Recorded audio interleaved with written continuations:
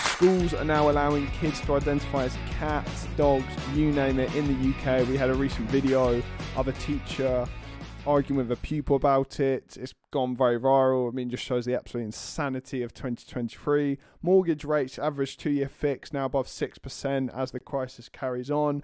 Partygate video was released, pretty much showing what 50% of the population who were actually awake knew what the truth was about the past 3 years. Jeremy Hunt announces a plan to slash taxes as Tories' anger at high burden rises. You know, high taxes, interest rate, you name it. The Tories are fucking up. But today, ladies and gentlemen, we are joined by Ross and a fellow UK Libertarian. It's great to have another UK Libertarian on the show. How are we doing, Ross? Can you give a little introduction about who you are and what you're about? Yeah, so I've got my own channel, UKLiberTV. Go and check me out if you want to. And I'm just trying to give news in the UK, the Liberty look over. I mean, there's not many of us, are there, Rory? So someone's got to do the hard yards, and it's look like it's come down to you and me, man. Brilliant. Yeah, I completely agree. There is not a lot of legit Liberty people in the UK. It's pretty mad that there isn't. But coming in with the first story, so Partygate, for anyone who doesn't know, there was a video released, for anyone listening, of Tory MPs just dancing, saying, "Are you filming?"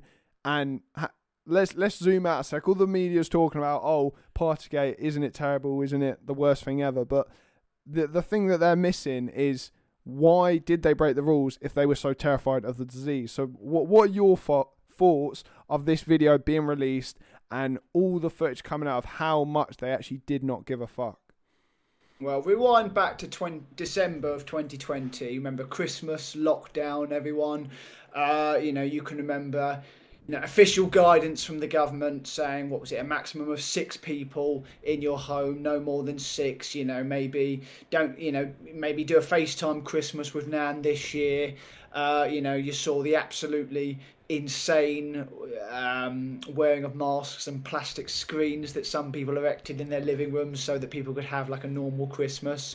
I'm sure we all knew people who caught COVID in Christmas and had to spend it alone in their room, on their own, for the best day of the year.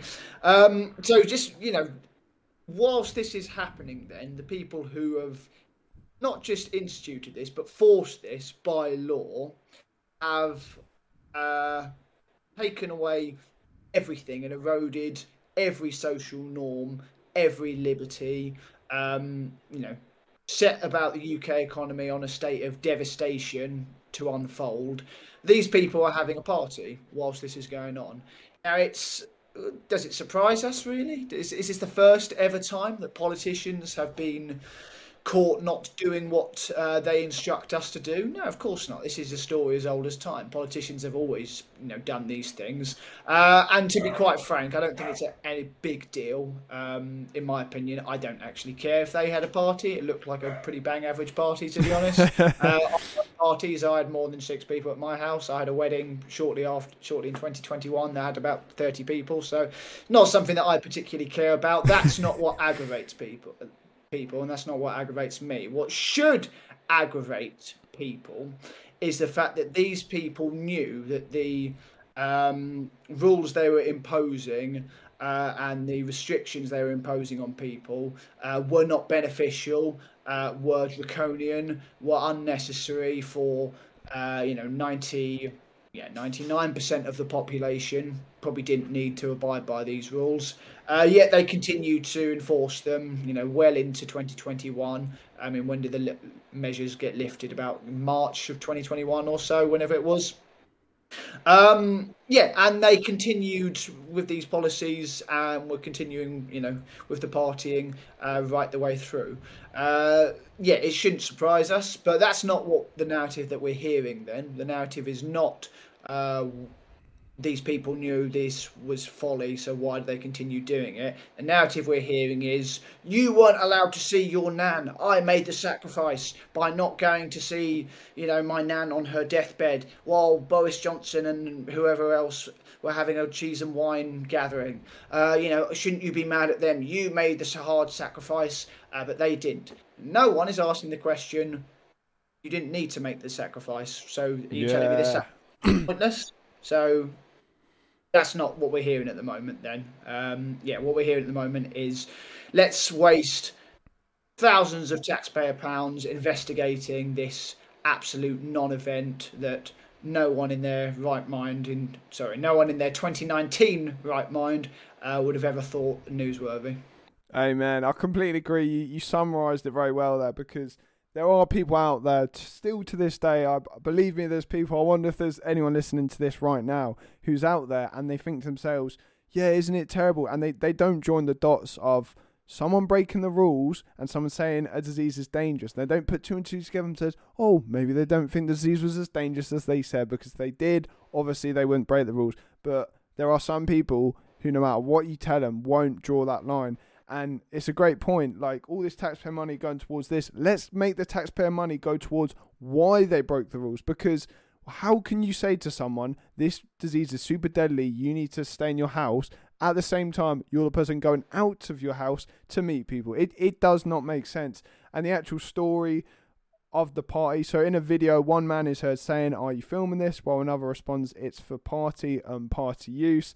The party took place on this evening of December 14, while London was in tier 2 COVID restrictions, meaning there was supposed to be no mixing of household indoor apart from support bubbles, and only 6 people allowed to meet, socially distanced outside. 24 people were at the party at Tory campaign HQ, more than what was allowed at the current state. So clearly, they didn't think it at all. It's not like we forgot, we messed up. Even then, you'd be like, hang on, what's going on here? But it was 24. So, 4 times what they said. This disease is so unbelievably deadly that we're going to quadruplet the amount of people we say is safe. I mean, how can anyone in their right mind look at that and be like, yeah, they're good intentions? Just listening to you there read from the article, just listening to, bubbles, social groups, support groups, that sort of thing. It really does just kind of like make the memories flood back. And I guess this is probably a little bit churlish here, but I'm wondering if we'll view this event in the same sense that maybe our great-grandparents' generation talk about the war, think about rationing, thinking about, blackout curtains, etc., etc. I don't imagine that we will, and I feel that this particular event will leave a stain on the entire COVID narrative then. Like you say, I hope that people wake up to quite what a sham this whole thing was. I don't think anyone is defending the actions of this party at all. It's just, what question do we want to ask about this? Is the question, why was this allowed to happen within this framework? Or the question should be, why was this framework in place in the first place? Then we're going to have a big inquiry as to what happened at this party, how it was allowed to happen, who knew, what top Tories knew about this.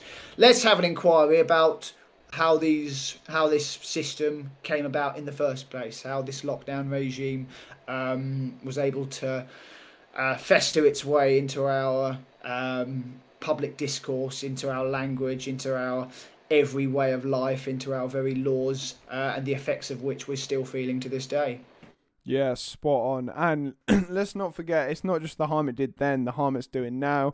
So speaking about how much they actually spend, so this is interesting. So according to the ONS, it's not actually the ONS, according to UK Parliament, so Gov website, the COVID-19 pandemic resulted in high levels of public spending. Current estimates of the total government COVID-19 measures range from about 310 billion to 410 billion. This is equivalent of $4,500 to 6.1k per person in the UK. So just as the magnitude of it, there's people out there who like to deny the reality that people not working, supply chain issues, inflation, like none of this is anything to do with lockdown. It's sort of Brexit, whatever, and there are certain issues, certain things I agree. However, to act like lockdown didn't play a pivotal role in all this, you're chatting absolute nonsense, because there's over 1.5 million extra people on out of work benefits. If you don't think that's a problem, you need to get your head screwed on, because that is an issue. Absolutely. And I just love that opening paragraph of what you just read there. Just read it again. Current estimates of the total cost of government COVID-19 measures range from about 310 billion to 410 billion. Now, the astute amongst you will have heard the word estimates there.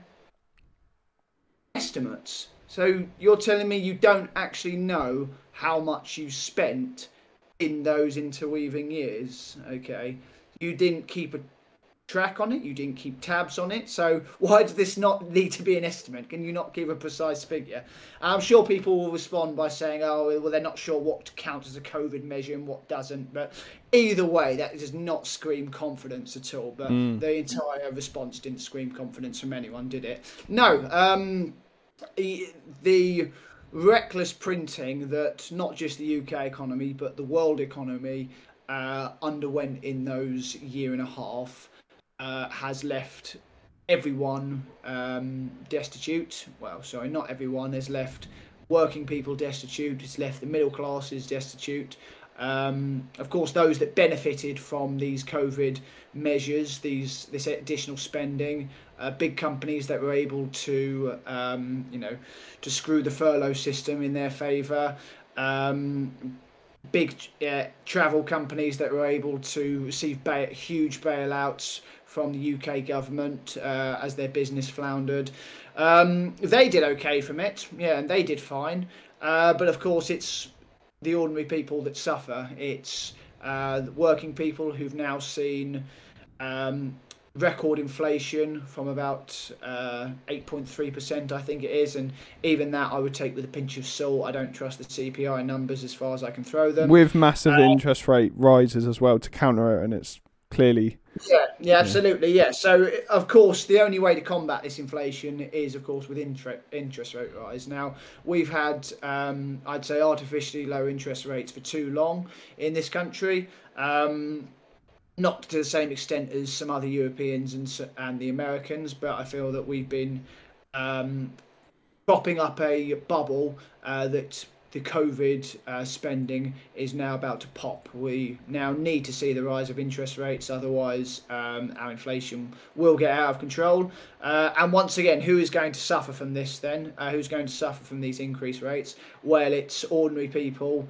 It's young people who are now not going to be able to afford the interest, let alone the mortgage on their first home, and who are going to be stuck in the renting trap for well into their 30s. It's going to be the middle classes who've seen their kind of savings decimated from this inflation. It's going to be working people who now whose coin does not stretch as far as it once did in the pre-COVID, pre-inflation Britain. And when the recession does eventually hit, then it will again be working people, middle class, who bear the brunt of the cost. Yeah, it's so true, and that there needs to be a real recognition of that. But it's the disconnect for me that's so painful. It's like, how are you meant to progress as a society when half the society doesn't even realise how they got there in the first place? Like, it's one of those things where it's like, how can we actually progress from it?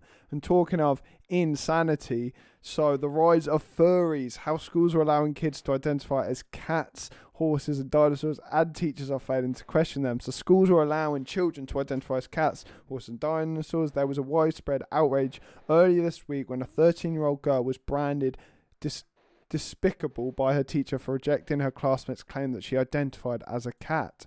Now further stories are emerging of pupils who identify as animals with very human characteristics, often known as furries.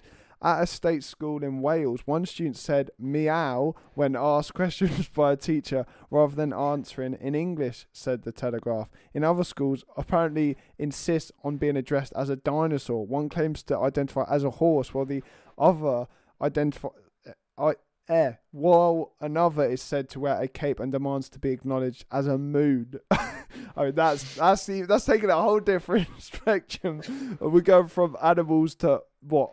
Planets. I mean, come on, if you're going to actually identify something, at least be a animal, let alone a fucking moon. But as a teacher, because anyone who's listening, he is a teacher, what are your thoughts of this?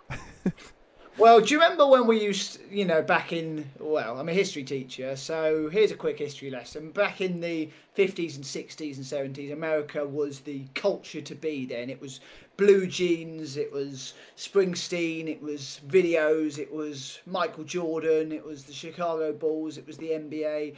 These were the dominant cultural icons that every single European wanted to adopt then. Now we adopt their culture wars. Now we adopt these quite ridiculous and ludicrous issues. So furries, actually, then before I get into it then, so furries, do you know, is this a Japanese anime thing?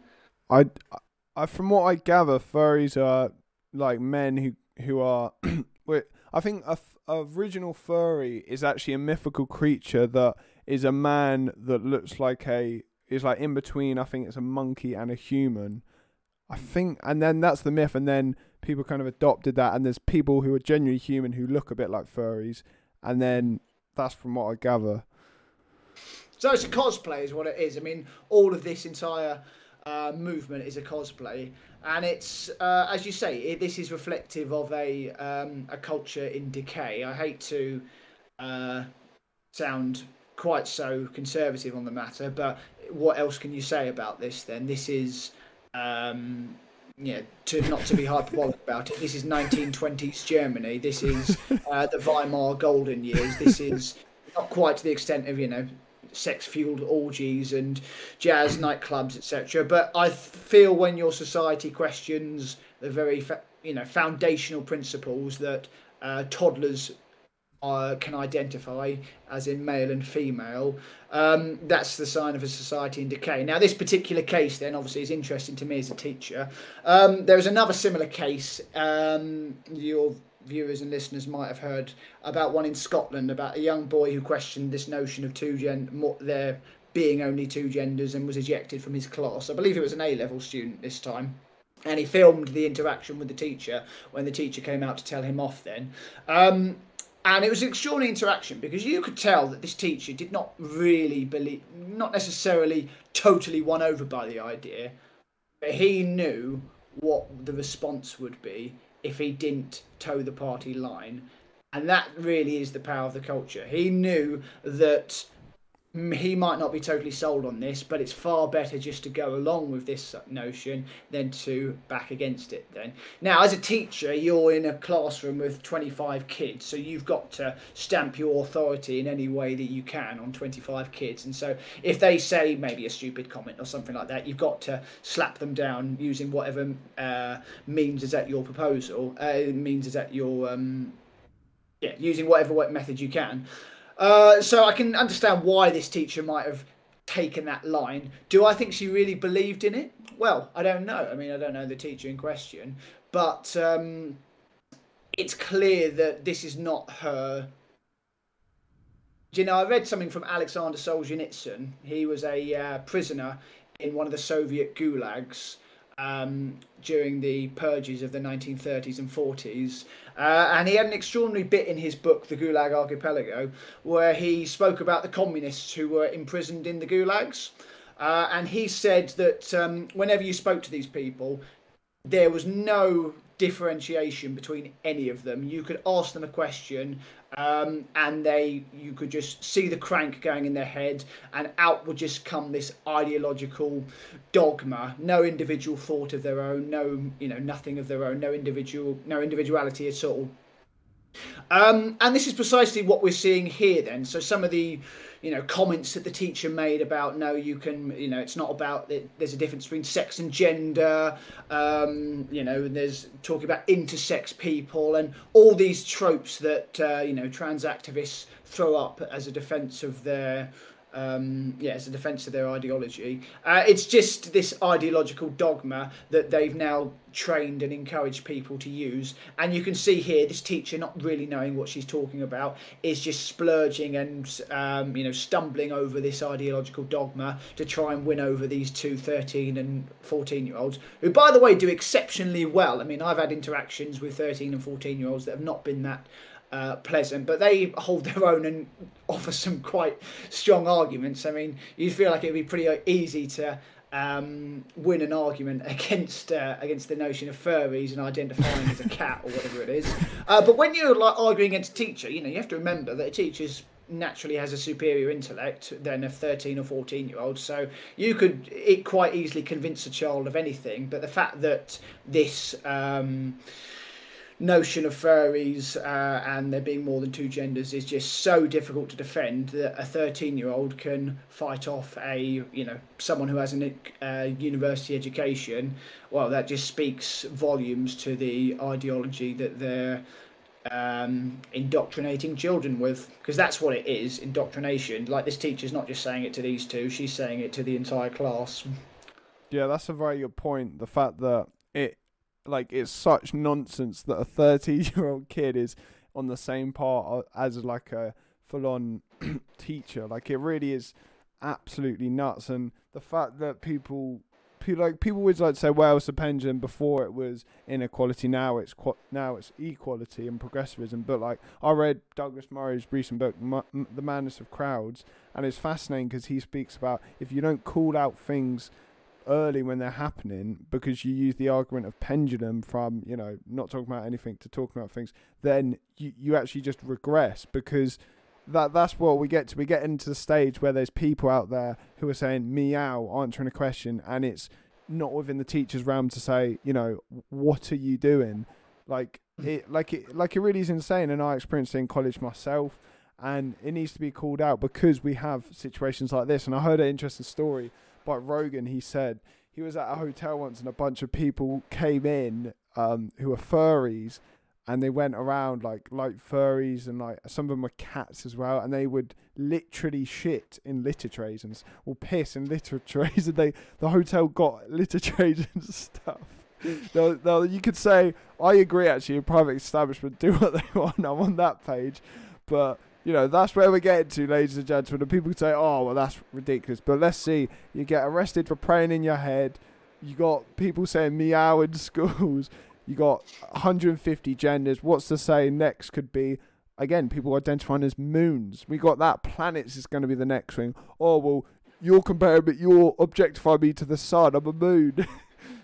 Yeah, it's going to be planetism next, or planetophobia. Yeah. I mean, just going back to that video quickly, just one of the interesting interactions that the young girl said to the teacher is that, the teacher said, what will happen if I call your mum up? As a threat, as you do as a teacher, like, don't make me call your mum.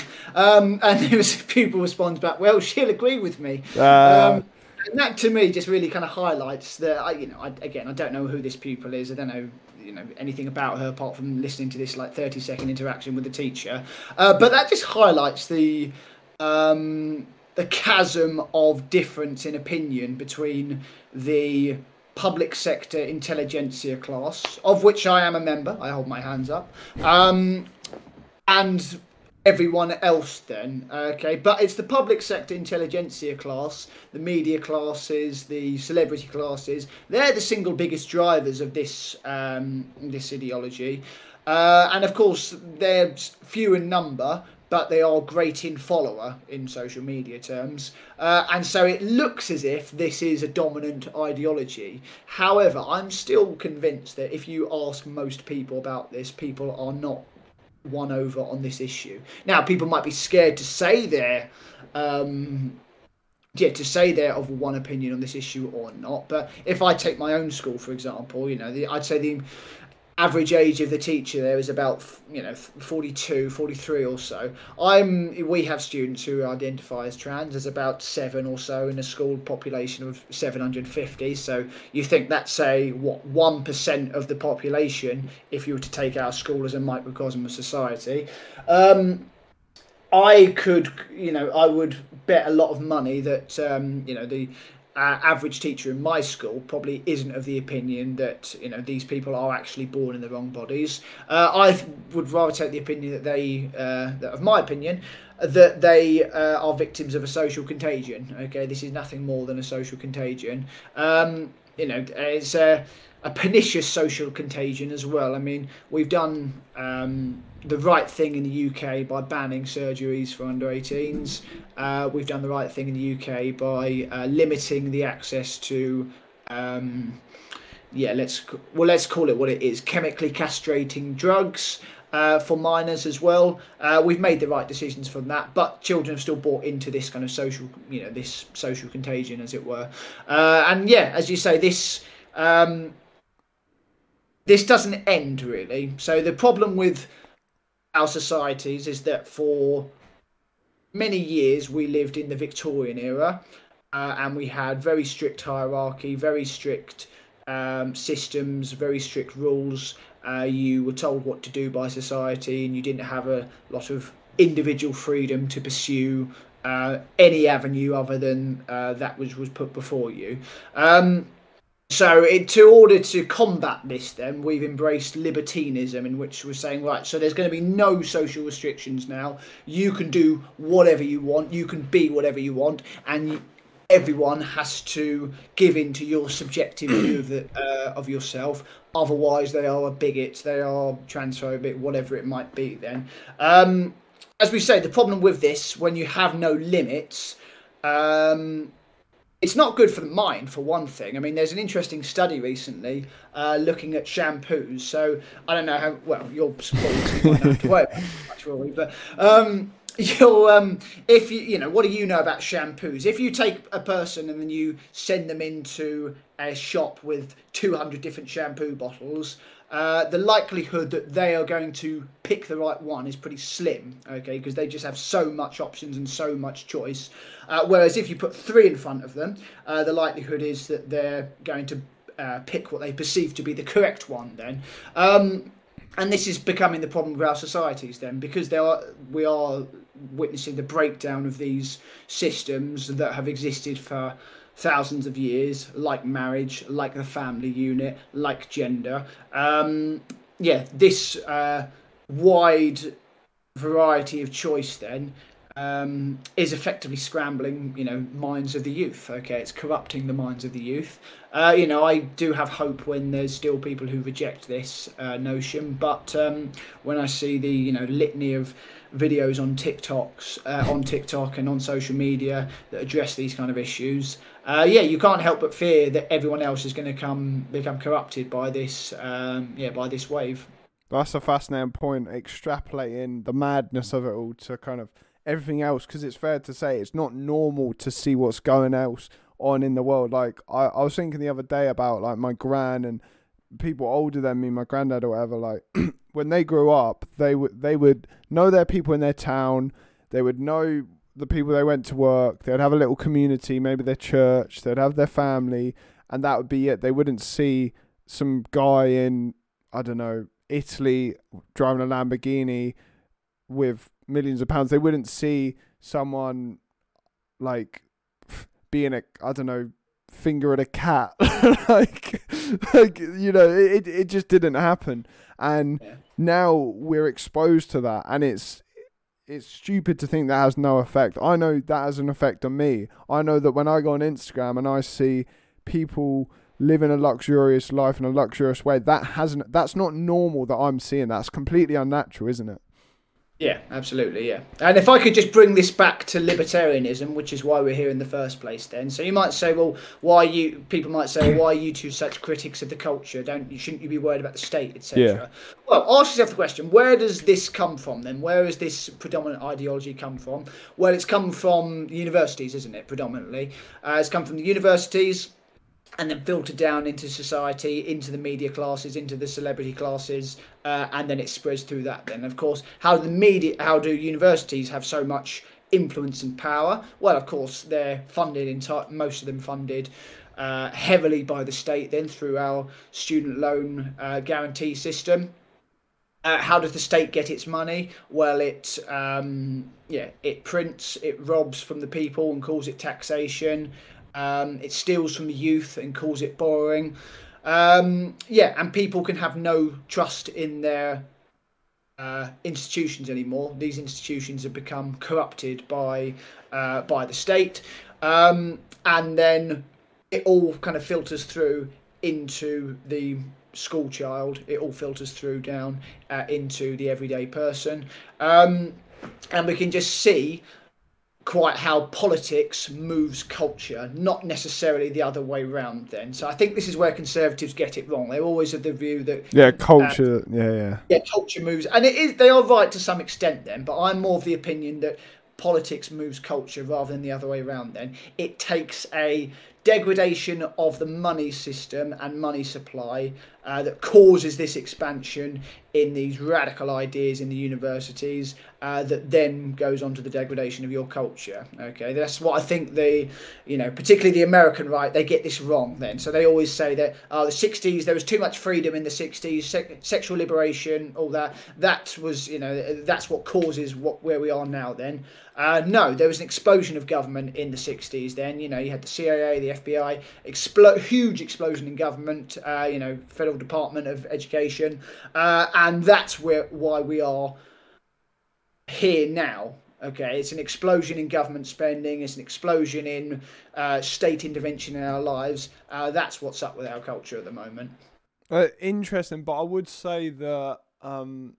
oh shit! I lost my train of thought. It's annoying because I agree with you too much on points, but yeah. Like it's not like there's private companies out there saying, "Oh, let's teach this gender stuff. Let's mandate." It doesn't start from a local coffee shop saying, like, you have to identify me by this, and then all of a sudden it spurs out from that. No, it's through RSC, it's through certain things being taught certain ways. That's how it's rippled out, and it's a good point about kind of everything to do with the structure and the normality of it. I've completely lost my train of thought in what specifically... If I just spin off on what you said then, this is one critique that people might have of libertarians again. This is, well, why are you getting involved in this? Surely this is that was it. Yeah. Surely this is the private interactions of like an individual. Why is this like your beef then? And it's not, to some extent then. So someone who's 18 and above can do whatever they want. Now, do I have to identify and corrupt my view, my subjective view of who they are, to meet their subjective view of who they are? No, definitely not. But this is not some kind of organic free market change in social values then. This is very much driven from the very top of society, okay? This is the Pride Month, as it were, Pride season, they're now talking about in Canada. This is very much top-down, driven from the, from the university classes, from the academic classes, from the state itself. This is not some kind of organic rising of people, who suddenly become oh so tolerant of, homosexuality, lesbianism and transgenderism, etc. This is a top-down, state enforcement of an ideology that is not coherent in any way. I mean, if you mentioned Douglas Murray earlier there, and he had a great line about how the LGBT community, of which he is a part, he's a gay man, should in theory be enemies. He says, well, lesbians and gays have nothing in common except the fact that they bat for the same team, as he puts it. Bisexuals and lesbians and gays are annoyed by bisexuals because they just think to make up their mind. And transgender is transgender people. They're a direct affliction to the existence of lesbian and gay people. 20, 30 years ago, someone who maybe was experiencing gender dysphoria, I think in something like 80% of cases, I forget the exact study there is now, but this is quite a well-known study, something like 80% of cases, the child will just grow up to be gay. Whereas now, if you're encouraging them that, no, you're not gay, you're just in the wrong body, so let's slap you on some hormones, and when you reach 18, then we can remove perfectly healthy body tissue from you. But yeah, I don't want to get bogged down in this stuff too much then, because this is a symptom of a government that's grown too big, and that's all there is to it. Interesting. I agree with you to an extent on transgenderism. I do think, though, there are real people out there, and I'm not saying you say that, but for anyone listening who's not new to the show, we're not saying that transgenderism isn't a real thing and people do suffer with it and it's extremely tough and traumatic. But what we're saying is there's definitely a social phenomenon going on. Just you don't just have thousands and thousands of extra percent of referrals of young people overnight when it becomes extremely accepted to do so. And the other thing about the morality of libertarianism, and I hear this a lot when someone says why are you criticizing their lifestyle? They're doing what makes them happy, or some comment like that, and they're saying well, you're a libertarian, what? And the point is, you can criticize things and still agree with their right to to do it. Like I'll give you an example. Like I've had friends who have been alcoholics, and I obviously disagree with them being alcoholics, and I think it's horrendous. But I believe in their right to, ruin themselves and drink themselves to death. I think that's their right. I don't think that should be taken away. And that's one big thing. If you criticize something, that doesn't mean you're against that people having the right to have it. And Jordan Peterson made a fascinating point where he says that if you couldn't do certain things, there would be no right or wrong, would it? So it's also a philosophical one. It's a classic one about God. Like, why does God exist if there's so much suffering? But the question there would be, what would suffering be if suffering didn't exist? What would suffering be? That would just be normal. So, we need apparatus to actually make reality to an extent. And it's a big philosophical question, but like, I think the argument of libertarianism of, you shouldn't be criticising how people live their lives, so that makes them happy. One, I think that's completely ludicrous philosophy to have, if it makes you happy. Like, me having a chocolate button makes me happy, but that's not going to be, And I think it's an interesting one. Just on that, just to close that, then that's the kind of one of the more goofy takes on libertarianism, is that you love everyone and accept everyone for what you do. Politically, you can do whatever you want to do then. However, I have my own critiques of you socially. I have my own critiques of your lifestyle. I have my own critiques. Just coming back to this gender dysphoria thing. It's a tragic thing to suffer from. I can't imagine, the devastation of being confused inside your own body. That's a devastating thing. And of course, that very notion of being confused preys on what every single human being goes through when they're going through puberty. Because everyone's confused and annoyed inside their own body, doesn't feel like they fit in. Awkward teenage stage. The script writes itself, doesn't it? And so something like transgender or gender dysphoria, the idea, maybe I'm not meant to be in this body, that can prey on a young mind, and as we're seeing here, it has preyed on a young mind. And so those of you who are saying, well, the reason why there's so many more people coming out as transgender now is because we're a more tolerant society. The reason why that's not the case then is because why is this only affecting young people? Why don't we see any transgender 40, 50, 60, 70-year-olds then, if we've now become an oh-so-tolerant society? That would be my biggest critique, and there's some others as well. But no, like you say then, there's the kind of goofy idea that you can't critique someone's lifestyle, you can't critique the social, what they're doing, what is happening in society, and you have to remain apolitical about anything that's happening on the society front is ridiculous. And as you say, it's this lack of meaning that is driving people to these ideologies. It's driving people to this activism type thing here. It's not having a purpose then, and being able to make something of yourself then, seemingly as this activist, if you can gain some unearned moral virtue by changing your Twitter or Facebook profile picture to "I've been vaccinated," LGBT, Ukraine flag, whatever the is today. Why the hell would you not then? And especially, it's so easy to earn moral virtue just by doing that. And you can see why people want to jump on the bandwagon. Coming back to the point then, the people who are driving this are not interested in human liberty. Okay, these people are radical authoritarians who would quite happily, if push came to shove, would quite happily put you in a cell and throw away the key if you tried to get in the way of, if you tried to pursue your own liberty. Let's put it that way. Definitely. And there are definitely people on the right who are tribal hacks and don't really believe in liberty. They're just using it. But there are also a lot of people who it's like, I can despise everything about you, everything you ever said, but I will defend you to the death for your right. And we see that quite a lot. We don't see the opposite. Like, it's not like some person who wants you to get sacked for not wanting to use pronouns in a fucking email, that they're not the one saying, I'm going to die for your liberty. And what happens when you become... when Elon took over Twitter, people weren't worried about people on the left weren't worried about being taken off Twitter and being censored on Twitter. They were worried about him not censoring people on Twitter. Yeah. Yeah, so that says it all, doesn't it? Yeah, that's a good point. I mean, in fairness, Elon, he did censor some accounts, but it wasn't a left or right wing thing. It was just specifically to him. So it wasn't like a partisan thing in that sense, really.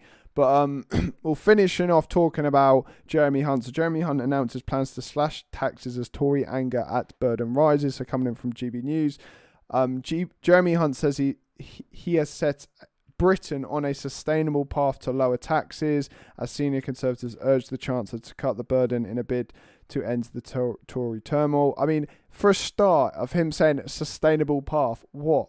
Inflation, people not working, job vacancies. I mean, what the hell is a unsustainable path if you think that's a sustainable path? So God, if this is if this is unsustainable, well, this is supposed to be sustainable, then no, of course not. Sustainable, that's the exact word to pick up on, sustainability, because this is not sustainable at all. Then I heard a great thing today. Then when the NHS was first introduced in 1948, it was 1% of the nation's GDP. Today the figure is 12% of the nation's GDP. And so the argument was made when the NHS first came in that, will be a net save in the long run because people will be healthier, so they won't have to worry about healthcare costs, and we'll spend less money collectively on healthcare as a nation. That's not been the case at all then. Now, there's lots of factors that go into that then. But the one that I don't think you can get away from is that governments only get bigger. Okay, there's no government ever willingly shrinks itself. No government employee ever willingly gives up a job then, and this is something that Hunt needs to take into consideration. It's all well and good saying you're going to slash taxes a la Donald Trump in the United States, but Trump continued spending at a higher rate than I believe Obama did. I mean, COVID obviously throws off the figures a little bit and that kind of skews it. But yeah, right through 2016 to 2019, Trump continued the spending. And I fear that the British government will continue to do this as well. They will be kowtowed. They will not slash public expenditure by any meaningful way. There's obviously complaints now or striking from teachers and firefighters, etc., about the lack of rise of pay in line with inflation. But there'll be no meaningful cuts to anything. So we can talk about tax cuts as much as we like. Then whether or not these will actually be implemented as well, there's another debate in that. But it's no good. It doesn't make a difference unless you cut spending. Okay, if you don't cut the spending, then these tax cuts have to be financed from something else, and they'll either be financed through printing money or from borrowing money, both of which we can't afford to do right now. Interesting, because it's interesting seeing almost the U-turn, because Liz Truss came out of a mini budget. Fair to say, a lot of things dodgy with it. However, I think it was the right sentiment, and she got a lot of pushback for that. And now we're kind of seeing almost like a pivot into that, because we've been trying something for so long. It's been so useless. We're raising interest rates. We've got unbelievably high inflation across the board. We got no one working. Universal credit crisis. In almost every metric, the UK is just doing abysmal. So it's almost at this stage we'll just chuck mud at the wall, see what sticks type thing. Mm-hmm. Yeah, absolutely. Yeah, I mean, there's no vision from the Conservative Party. I don't think at this point we should label them a Conservative Party. What are they conserving? I saw coming back to Douglas Murray, I saw another great tweet earlier. It was arguing about just going back to the transgender thing, about the state of our education in schooling with regards to teaching pronouns or whatever it is, and he said this has all happened under a Conservative government. Then every school, the 13-year-old girl had experienced 13 years under a Conservative government. This has all happened under a Conservative government, and yes, what precisely have they conserved then? How has government shrunk in any meaningful way then? How is the state less involved in our lives in any meaningful way then? Where is the Thatcherite conservatism that I'm readily assured by the by pro-EU Twitter is a pernicious and dominant force in British politics. Where are these people? Okay, they don't exist. Okay, there is no small state conservatives anymore. This movement has long been dead in the water. They've not. They didn't manage to hold back the tide of the COVID regime. They've not managed to cut spending in any meaningful way. They've not managed to prevent state intervention in any meaningful way. So if you think there's a recent study done by the IEA that we're now where are we? We ranked 11th out in Europe as one of the most interventionist, nanny-statist economies. So by nanny-statist, that's the regulation of alcohol, tobacco, and there's a few junk food, and there's a few others that go in there as well. Sugar tax and stuff. Yeah, and all this has happened under a Conservative government. So, yeah, do you know what? They can talk a good game about cutting taxes, and I'm in favour of tax cuts at any time for any reason, as Milton Friedman said. Do I think they'll do it? Probably not. And then, do I think it will have any meaningful impact? Probably not. Wow. Well, we've gone for a lot. There's a lot of things I kind of... I think I should have pushed back on you more. I gave you a easy intro. I like to push back a lot more, but I don't know. I held off. I agreed too much with you. So hopefully next time I get you on, I'll push back more. But it's been an absolute pleasure. Thank you for coming on. Where can people catch you and your show? Okay, good. So if you on Twitter at UKLiberTV, and then if you just type that into YouTube, I'll come right up with all the hottest takes. Brilliant, definitely. Well, yeah, definitely do check that out. Link in the description. If you like fellow libertarian, anti-government people like me, then you definitely will like him. He gets more specific on economics and stuff, so definitely worth a listen. I should focus a lot more on that, and I will.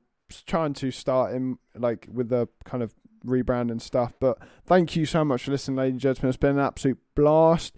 We got a lot of big things coming. Thank you so much for coming on. Really do appreciate it. Link in the description. But yeah, it's been an absolute pleasure. Fucking love you all.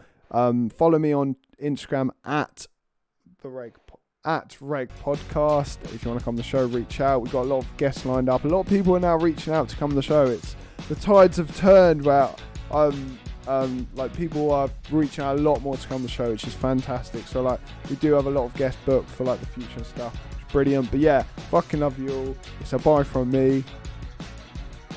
Catch you later. Peace.